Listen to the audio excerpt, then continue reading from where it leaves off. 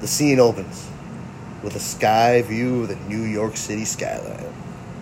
We pan to a busy street where the traffic is bumper to bumper. We turn to the sidewalks where we see the drones of people busily hurrying themselves to work or to wherever they're going. In that moment, we hear a female voice come over our speakers. Much more than a small series of isolated incidents, it's now apparent that a small organized criminal element is at work. And at the moment, business is good. So good, in fact, that there appeared to be no eyewitnesses to any of the crimes, which, with complaints ranging from purse snatching to breaking and entering, police switchboards have been swamped with the angry voices of more and more citizens who have fallen prey to the recent surge of crime that continues to plague the city. The news stops for a minute as we see two thieves pass and hand off a wallet to each other. We see a teen lean into the corner of a building outside and cross his hands over as he passes a brown leather wallet to someone wearing a spiked metal glove over their hand. We hear the news reporter start again. Instead of getting better, things have actually gotten worse. Even more alarming is the baffling and even bizarre nature of these crimes. Merchandise of every size and description, from skateboards to stereo systems, have been disappearing from store shelves and storage areas at an alarming rate. We see a delivery truck and the driver talking to the recipient of the product. When he turns to his truck, he realizes the rest of the merchandise has been stolen. Even the victims themselves rarely catch a glimpse of the thieves. Many don't even know they've been victimized until it's too late. We see a woman sitting, watching a TV on her balcony. As she turns her back, a young man in a red shirt steals the TV and runs off. In fact, police have yet to come up with a single eyewitness. Only a few vague reports of young boys or teenagers at the scenes have been filed. But whoever behind these crimes, one thing is certain. These are much more than just a series of random, isolated incidents.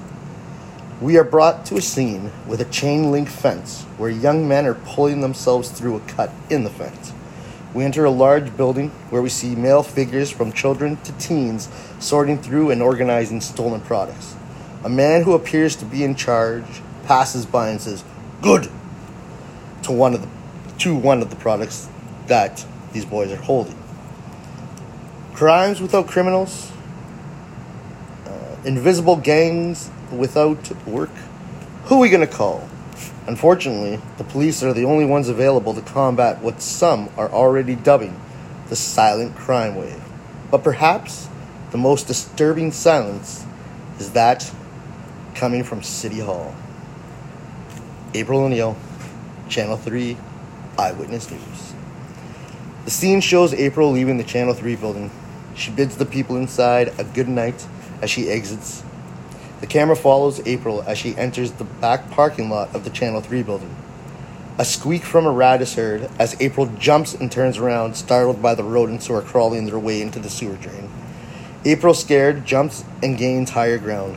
Looking around and realizing she has nothing to be scared of, she steps down from her spot. We see her reach for her keys inside her purse. As she pulls them out, she rounds a corner where she is greeted by some thieves who are robbing a truck. Bad timing, the one says, as April responds with, "You're telling me." April starts to run as the thug says to grab her purse. One jumps down from a balcony and lands on April, pulling her down as April shouts for him to get off of her. As the noises of the fight continue, we see a sigh get thrown into a nearby streetlight, blacking out the alley. Noises of a fight can be heard as bodies are tossed around without any idea of what's really happening. The last thing that is heard before the lights of the cop car show up is, "Whoa." From there, we see two of the thugs tied together. One is upside down, and another one is tied up by himself. As the lights shine on the thugs, we see April sitting behind them, arm raised to block the lights from the car sitting in front of her. The camera pans over to the sewer cover, which is being raised. We see the scene from the point of view of the figure in the sewer. A cop approaches April and asks if she's alright, to which she responds yes. For the first time, we see the eyes of the creature in the sewer. A red bandana is tied around his head. April, looking around, spots the sigh that had been thrown at the light. She leans over and grabs it, placing it in her purse. We hear the figure in the sewer say, "Damn," in an aggressive whisper. With that, babblers, friends, shellheads, welcome into a deep sewer dive babble for week 19, where we cowabunga dudes ourselves back into the sewers, back into the heart of New York City to discuss the first movie dedicated to those heroes in a half shell, the Teenage Mutant Ninja Turtles. So first, guys, let me thank you all for showing up. When I first started Nerd Babble, the first episodes that I did were the comics, the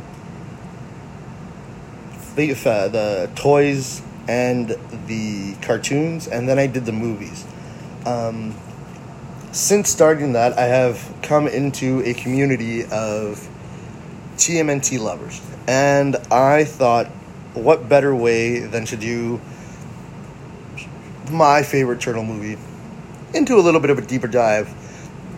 And because there's so many of you, I've asked 2 friends to join me after, but we can all do a little chat. We can do questions from there. But with that, I'm going to jump in to the production of TMNT the Movie. The script for the original TMNT movie is based loosely on the Mirage comics, with slight differences, and some aspects were of course taken from the 87 cartoon, such as their love for pizza, the silly catchphrases, and April being a TV news reporter instead of the lab scientist working for Baxter Stockman. The color of the turtles' bandanas were also taken from the cartoon, so that the young fans were able to tell the difference and be able to relate to the characters. But because the script followed similarities to the comic fans of the Turtles could also relate to what they were seeing on the big screen.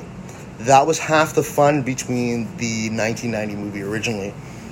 It was dark enough and had similarities of the comic to it that original fans from the 84 comic could dive into it and say, yes, this is what I wanted to see.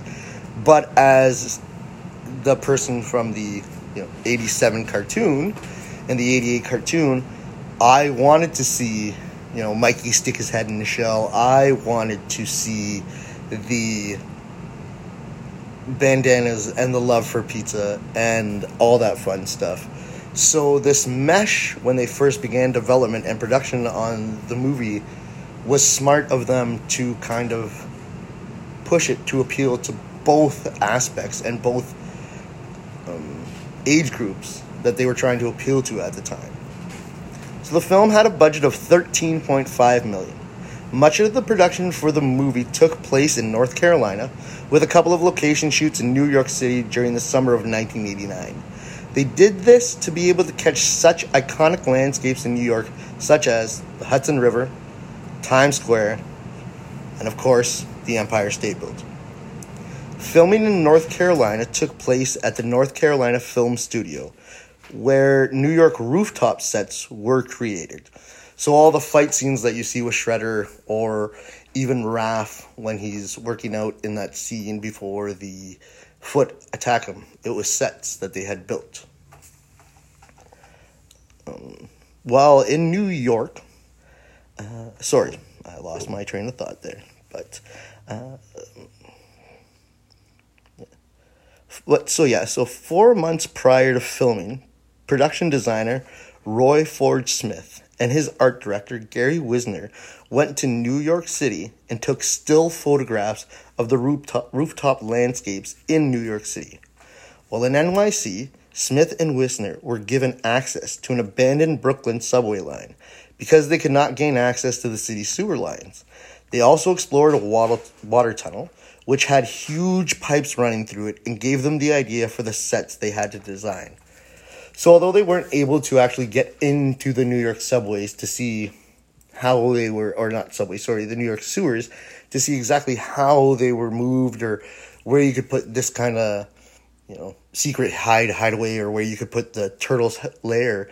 They were able to go into an abandoned Brooklyn subway station, which had the same design and the same courtways and corridors that you would see, I guess, in the New York sewer system. So they couldn't do it to a T, but they did what they could. After all the design sketches had been made, the construction team for the film began development of sets, which they created in the back lot of the company. With some of their ideas came conflict. Though. The manholes that led to the turtles' home were causing problems due to the fact that an 8-foot square room had to be built beneath them. But they found that water was rising to about 5 feet and thus had to pour concrete into the underground rooms to keep water from spilling into the sets. I spoke about this when I did the first run, but I think that's crazy to think that they actually built these sets and tried to make it so that the water was not going to hit, but it would have some semblance to it of being in a sewer. But to make it work, because the water started to come in, they poured actual concrete into it to make it all work. It's just super awesome what they did to make this so realistic for the movie. It really just blows my mind. The Turtles' costumes were developed and made by the Jim Henson Creature Shop in London, England. Jim Henson himself at the time said the creatures were the most advanced that he had ever worked with. The suits were first made out of fiberglass. I had no idea until I was doing the research for this. And then remolded out of clay. They were produced as molds to cast the whole body in foam rubber latex. The work at the Jim Henson's Creature Shop was completed in just 18 weeks. 18 weeks, that's all it took for them to develop the suits that we saw in the movie. Hang on. Splinter might fall. Yep, he's going to fall. But, and my comic, of course. Anyways, this is my point. I mean, we've all seen them. We all know what they look like. But to think that they turned this into a lifelike rendition in just 18 weeks. That's it. It doesn't sound crazy, but you have to think of everything else that was going on to produce the movie. Nuts. And then this happens. And I understand why, but it's still crazy to think. And because I took them down. But even, again, 18 weeks to build this, what was a puppet. This was a huge puppet. 3 people operated him while one did the voice and the head. It's just nuts for me to think that they made all of this in 18 weeks for Splinter. And then this is the crazy part. And I hope it makes you guys think just as much as it made me think, that such one small thing really changed the way the Turtles had been developed. So, huge companies at the time, such as Walt Disney Pictures, Columbia Pictures, MGM, Orion Pictures, Paramount, and Warner Brothers Studios all turned down the film distribution. They were worried that although the cartoon and the toy line were such major successes, there was still the possibility that the movie might be a box office flop, because a couple of years before the Masters of the Universe movie came out, and we all know how that went. The film did find distribution midway through production, though, when the then small independent production company called New Line Cinema decided to take on the production. Crazy. All these huge companies. Think about what would have happened if, in the 90s, Disney had gotten a hold of the Turtles. Let's just say. But they turned it down. Or even Warner Brothers with Batman, the first Batman coming out the year prior in 1989, Warner Brothers had everything at that point. They could have done an amazing job with this Turtles movie. Turned it down because of the fear that although toys and cartoons did well, would a live action movie do as well and appeal later, right? It's nuts to think that. Now here's the kick in the pants for everybody that said no. The film debuted March 30th, 1990 in the United States and was number one at the box office over the opening weekend, grossing more than $25 million. The biggest opening weekend for an independent movie at the time. Bet you're kicking yourself in the ass now, aren't you, Disney? You too, MGM. How about you, Warner Brothers? I think you might be thinking, we made a mistake. The movie was a huge box office success, eventually making over $135 million in North America alone. North America alone. Oh, us. Well, and I'm sure we have more people here, but for the most part, if Ozzy's here, I'm sorry, sir. You're included in this, and good morning to you. But they did that in just North America. And $66 million outside of North America. See, Ozzy, I knew you were here. I'm telling you, buddy, you helped with the $66 million. That's incredible. $200 million worldwide for a movie that huge companies said wasn't going to make it because Masters of the Universe didn't.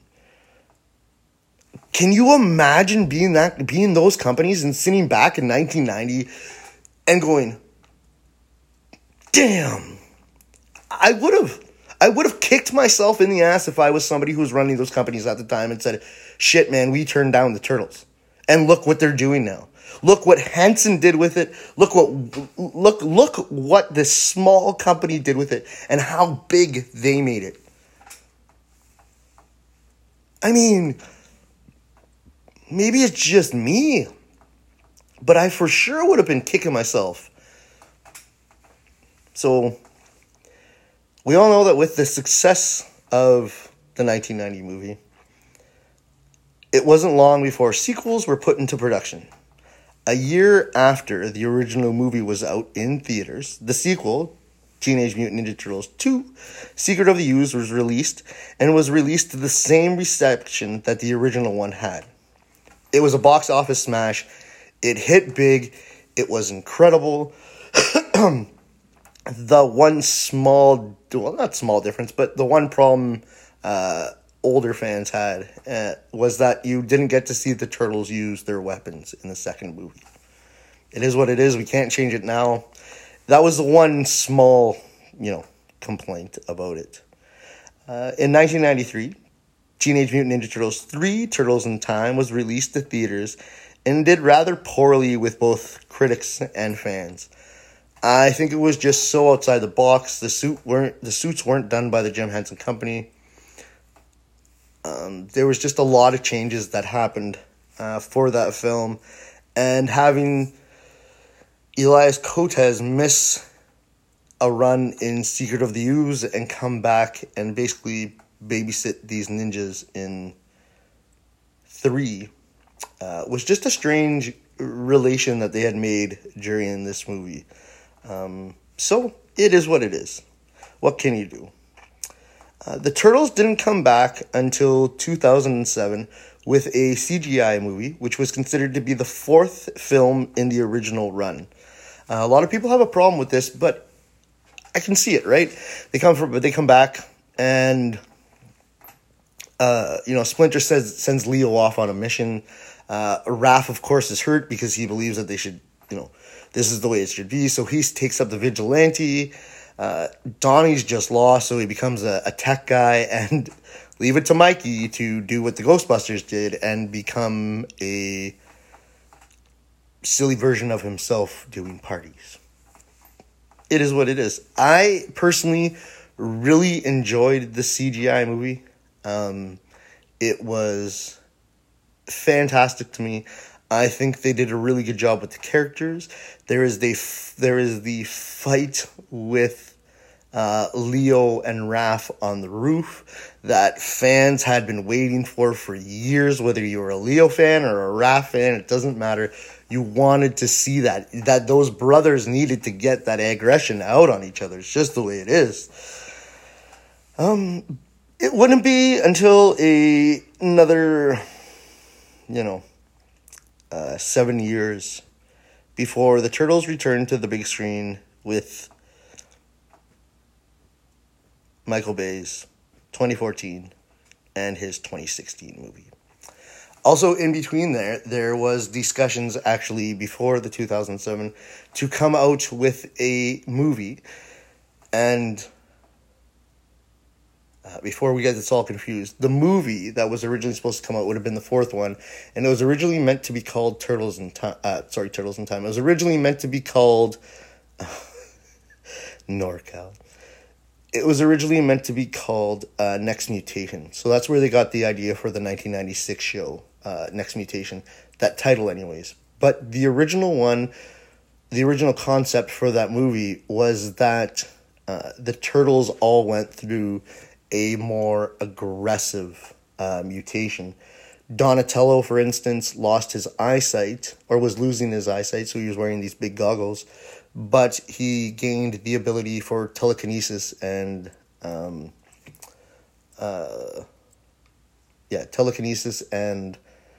psychic abilities.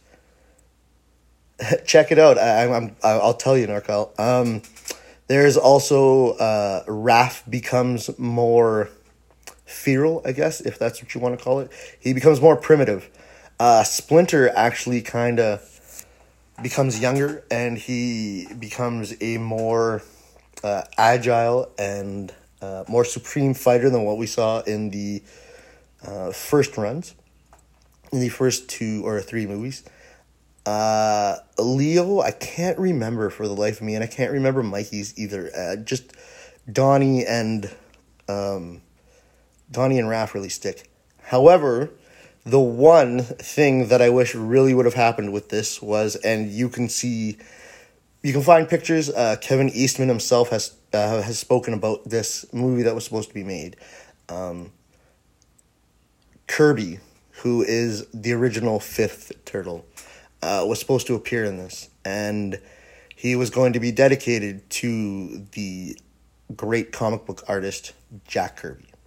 The turtle was going to be named after him because all 4 of the other ones that were named after Renaissance painters. Well, you would name this 5th turtle Kirby after the man who developed what we know as comic book art style. Again, it's available anywhere to check out. There is a ton of content on YouTube. There's write-ups about it, on Wikipedia. And I know it's not all trustworthy because, fans can put in what they want, but there you can find them there. And Kevin Eastman has spoken about it. There is actual sketches of what the Turtles were meant to look like after these mutations. This is where this live-action TV show that came out in 96 came from. That idea of the next mutation. That's where that's the basis for it anyways. I think the movie would have been a better idea if they had stuck with it and turned that into a TV show instead of us getting Venus and, everything like that. So there is a lot of talk about people who have played the Turtles or who have, or what they did. And doing research during this run, there's a lot of stuff that I think most of us, even us diehard fans, may not be aware of, right? So I'll get into the live acting cast first, right? We know Judith Hoag played the one and only, the beautiful April O'Neil. Renee Jacobs played the voice in the cartoon, yes, but Judith Hoag is my April. Yeah. It pained me when somebody else took over the role in Secret of Ooze, but it is what it is. But yes, I love Judith Hoag. She's amazing. Elias Koteas played the one and only, the hockey stick wielding, the cricket bat wielding Casey Jones. The gentleman named Jay Patterson played Charles Pennington. You'll recognize him as April's boss. You know, the jackass that fired her over the answering machine. Michael Turney played Danny Pennington, or Dan at the end of the movie, because he doesn't want to be called Danny, which would be Charles's son, who is also one of the recruits for the Foot Clan. Raymond Serra played Chief Stearns. And I feel this guy gets really underrated as an actor for the role. He was awesome. He played this perfect, angry dude, peeved off with April because she was trying to prove that he wasn't doing anything when he felt like there was nothing really to go with because of what April said. It's just incredible the underrated, how underrated this guy is for the acting in that movie. It was only for a couple of scenes, but I really, really do enjoy Raymond Serra's character of Chief Stearns. I thought he did an awesome job, personally. You guys know him, James Sato. He did the one, the only Shredder. And Toshishiro Obata played Tatsu. What I didn't realize is that Tatsu and James Sato did not voice their characters. There was somebody else who voiced them. So the voices, Brian Tachi, was the voice for Leonardo. Josh Pius played Raphael, and as a Josh whose favorite turtle is Raph, I'm a happy man. This blew my mind when I realized it later on as a kid, but Corey Feldman of Corey and Corey played the voice of Donatello, and Robbie Rist was the voice of Michelangelo. Kevin Clash was Splinter. For you parents out there, even for the generation of people that were watching Sesame Street during the 80s and the 90s, you may not know this, but Kevin Clash is the puppeteer and the voice behind Elmo. So even before you knew him as Master Splinter, you probably knew him as Elmo. Just saying. David McCarran was the voice of Shredder, and Michael McConaughey was Master Tatsu. And I love this because although Tatsu didn't have many lines in the movie, we will always remember, go, play, that, and ninja vanish when they're in April's antique store. I don't know why, but I feel like we should go back and do an origin story of Tatsu. Like even a movie or a comic or something to find out why he ended up with Shredder, why he moved from Japan to go with, Oroku Saki to go and form this Foot Clan. Because obviously he must have come from Japan during that time, right? The gear, everything. He looks like an old school, ninja. He looks like an old school ninja from Japan. That's just the way I feel about it. But I love Tatsu. That the first time I watched it with my son, I think he learned that go play because it's stuck in my head since I was a kid.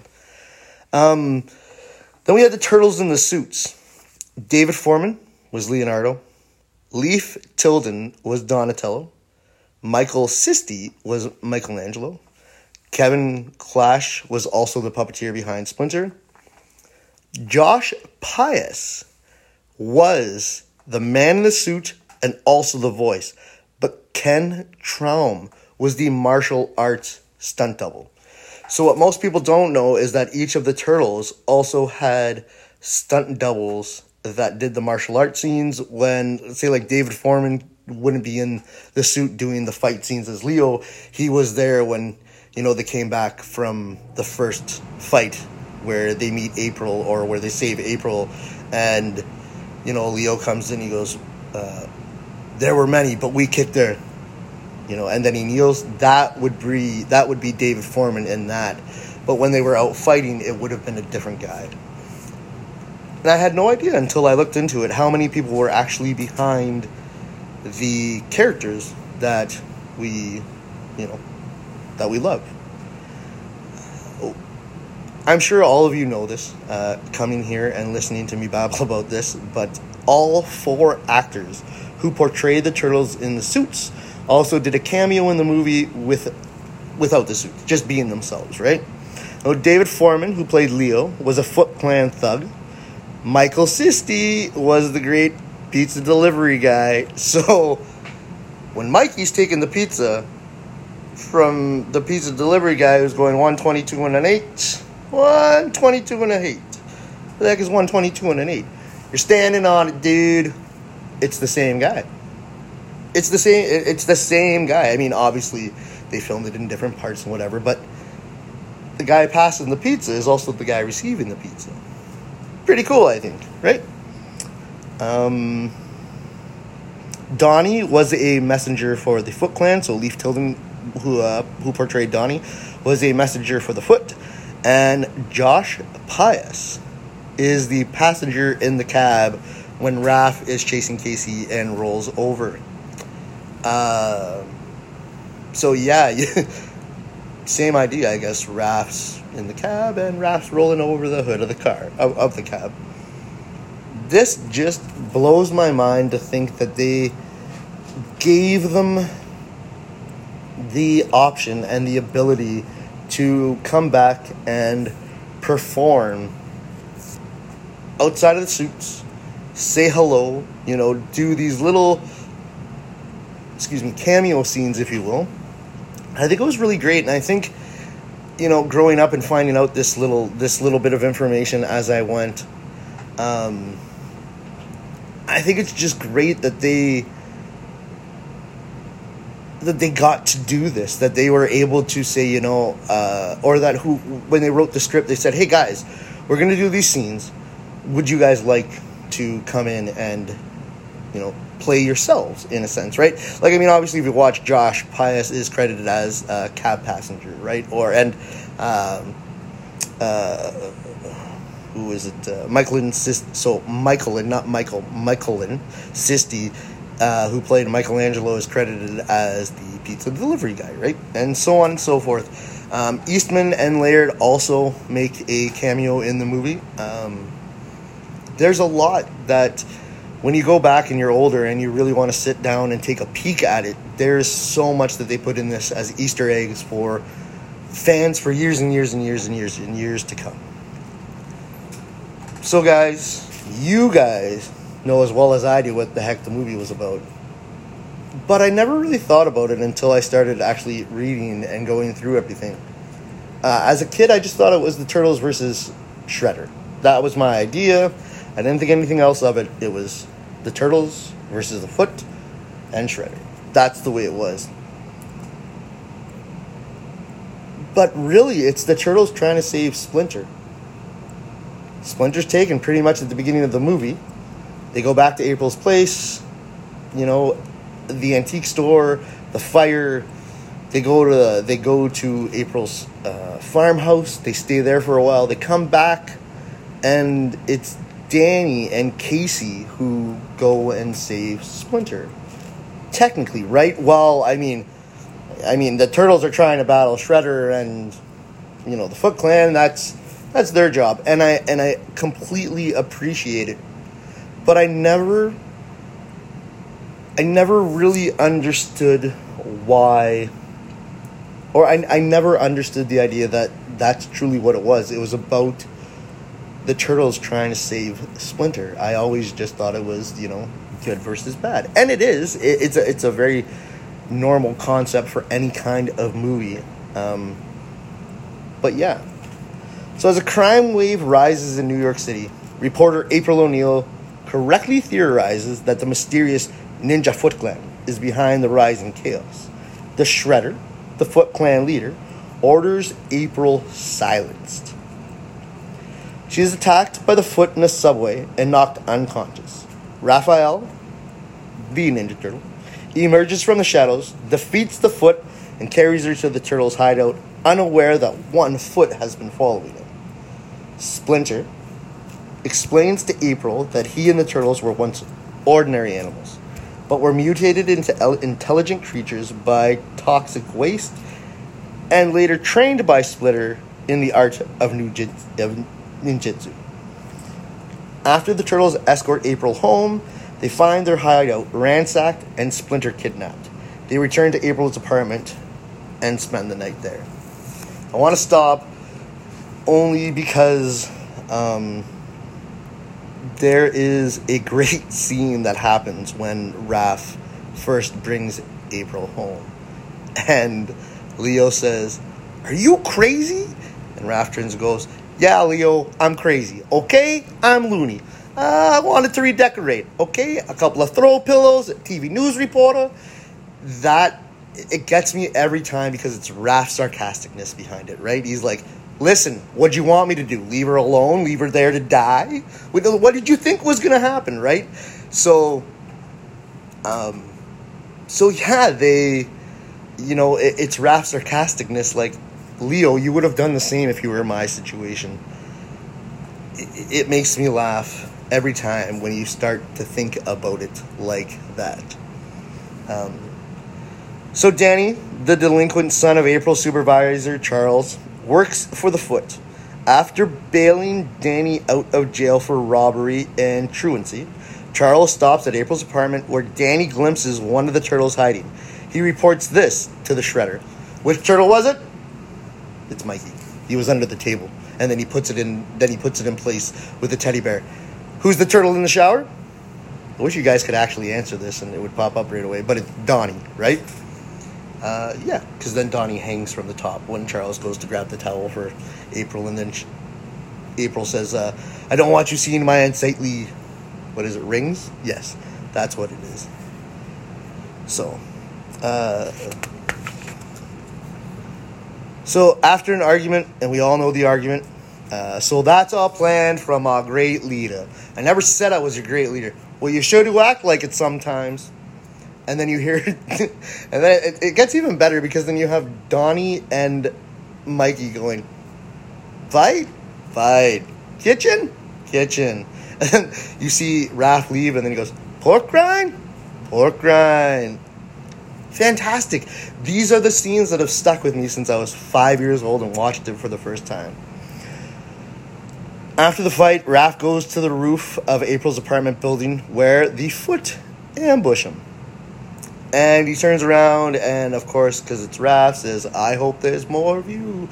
Or, or actually that's later in the movie. Sorry, it's still Raph is very cocky during this fight when he first steps into this and realizes that he's taken on half of them.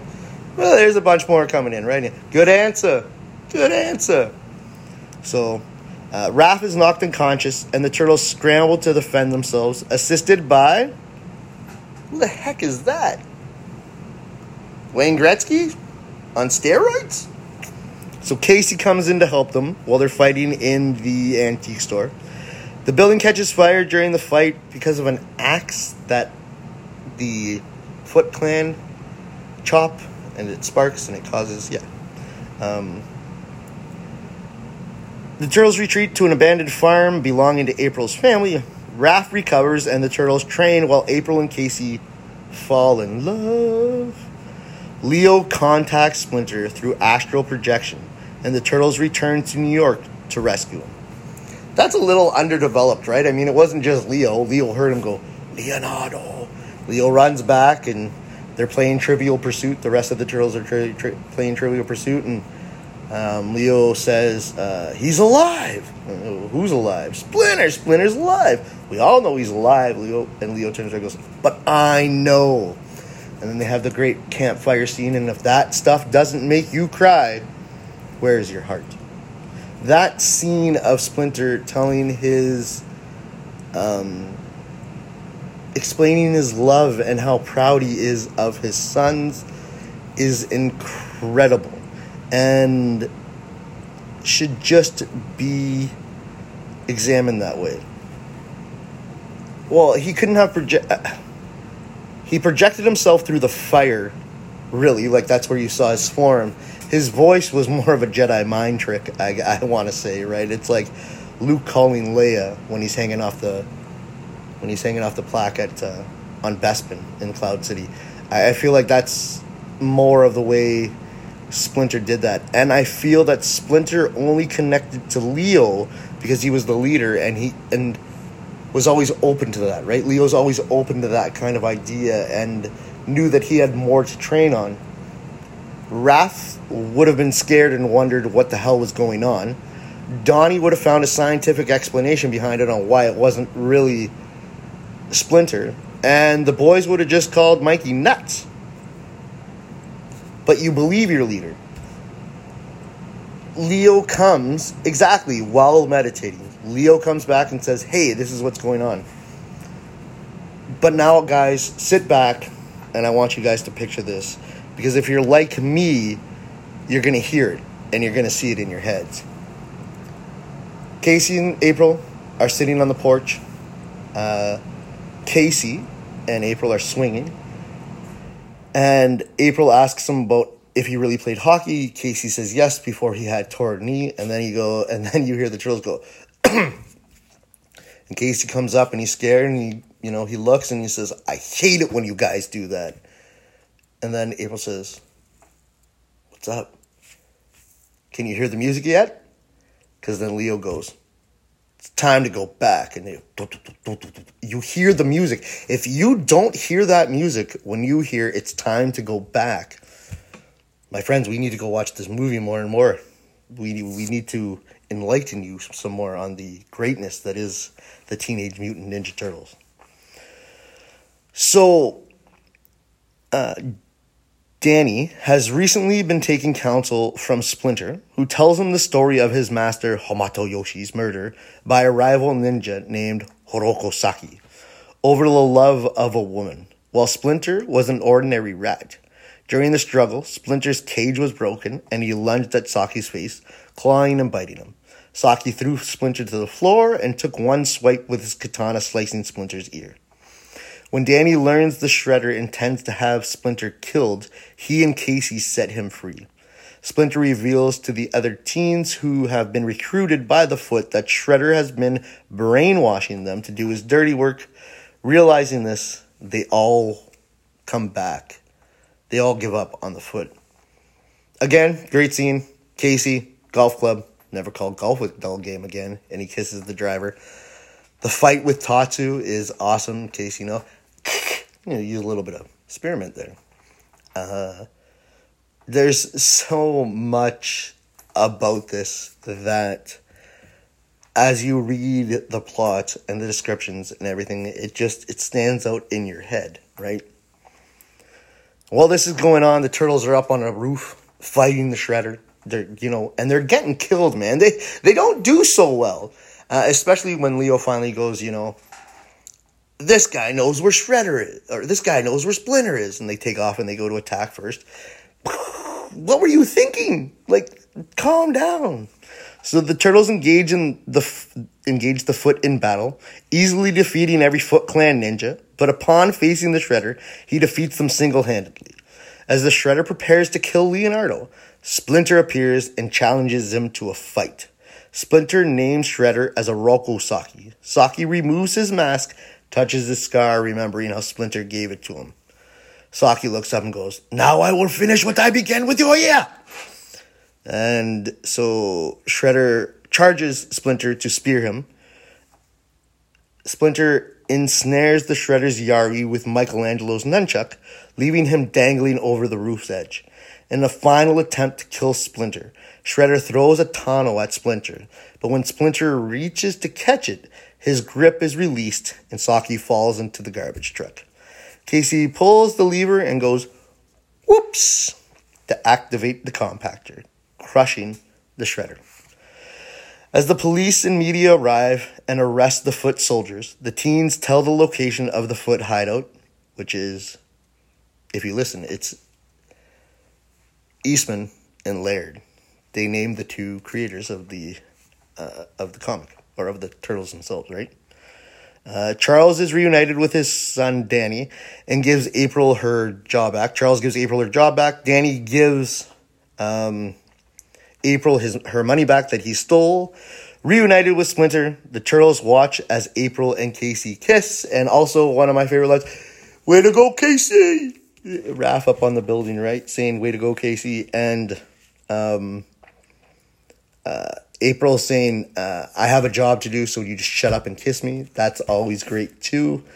But there's also the fight with Splinter and Shredder, and Shredder, going all haywire. And during this whole time, Splinter's calm and telling him that something worse waits for you. For when you die, you will die without honor. And then he falls. Straight up, Splinter calls the death and tells him, "You're going to die without honor because of what you did." And what happens? I wouldn't say it was very honorable of Casey to crush his head, but we all know he came back in Secret of the Ooze, so...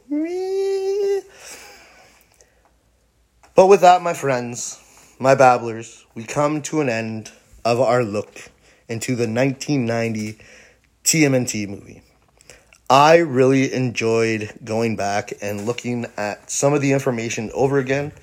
It was fun to write a full script dedicated to my favorite Turtles movie.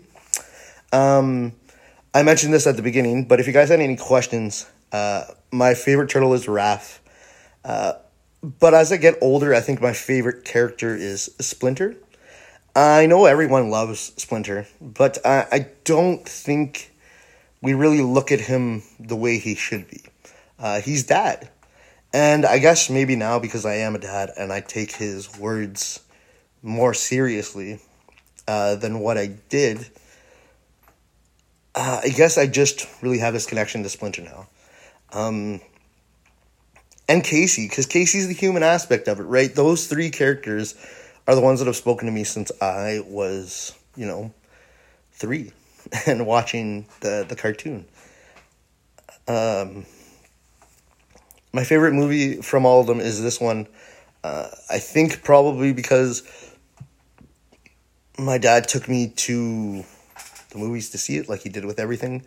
And I don't think he expected it to be as dark as it was. But he said he will never forget my expression when I saw Raph's head peek out of the sewers for the first time. He said it was like watching... he said that will always be one of his favorite memories, is just me being like... Right? My dad. But if you guys paid attention these past yesterday, I did a vote on if we should cover Secret of the Ooze or if I should do this secret nerd babble run. And with a 63% vote, the secret babble won. So next week, my friends, we're going to take a little break. Why, you may ask? Well, my reasoning for this is the next babble is going to be a long, deep dive into something I love. And I am going to say that, no, Jess, it's not Star Wars. So I'm sorry to disappoint all my Star Wars fans. But I promise I will be doing Star Wars at one point. These next episodes are going to be, for sure, passion-driven by me. I'm going to be teasing what the next run will be, but it won't be fully announced until probably next Saturday. And by then, I might have a little surprise to show off for the run. Not sure yet. It depends on a friend that I'm hopefully working with. I'm going to say this, and I'm going to say this very, very simply. I did the Turtles. I said it's not Star Wars. If you know me, and I'm sure most of you do a lot now, there's one thing that I absolutely love. And it's not one thing. It's a company that I love, that I'm going to be doing and breaking down for you guys. But until I get into this awesome babble run, I want to wish everybody right now peace, love, and happiness with everything going on there's just so much. So I just want you guys to be safe, to be healthy, to make sure your family is safe and healthy, that you guys are living for yourselves and nobody else. And with that, I say what I always say. Babylon.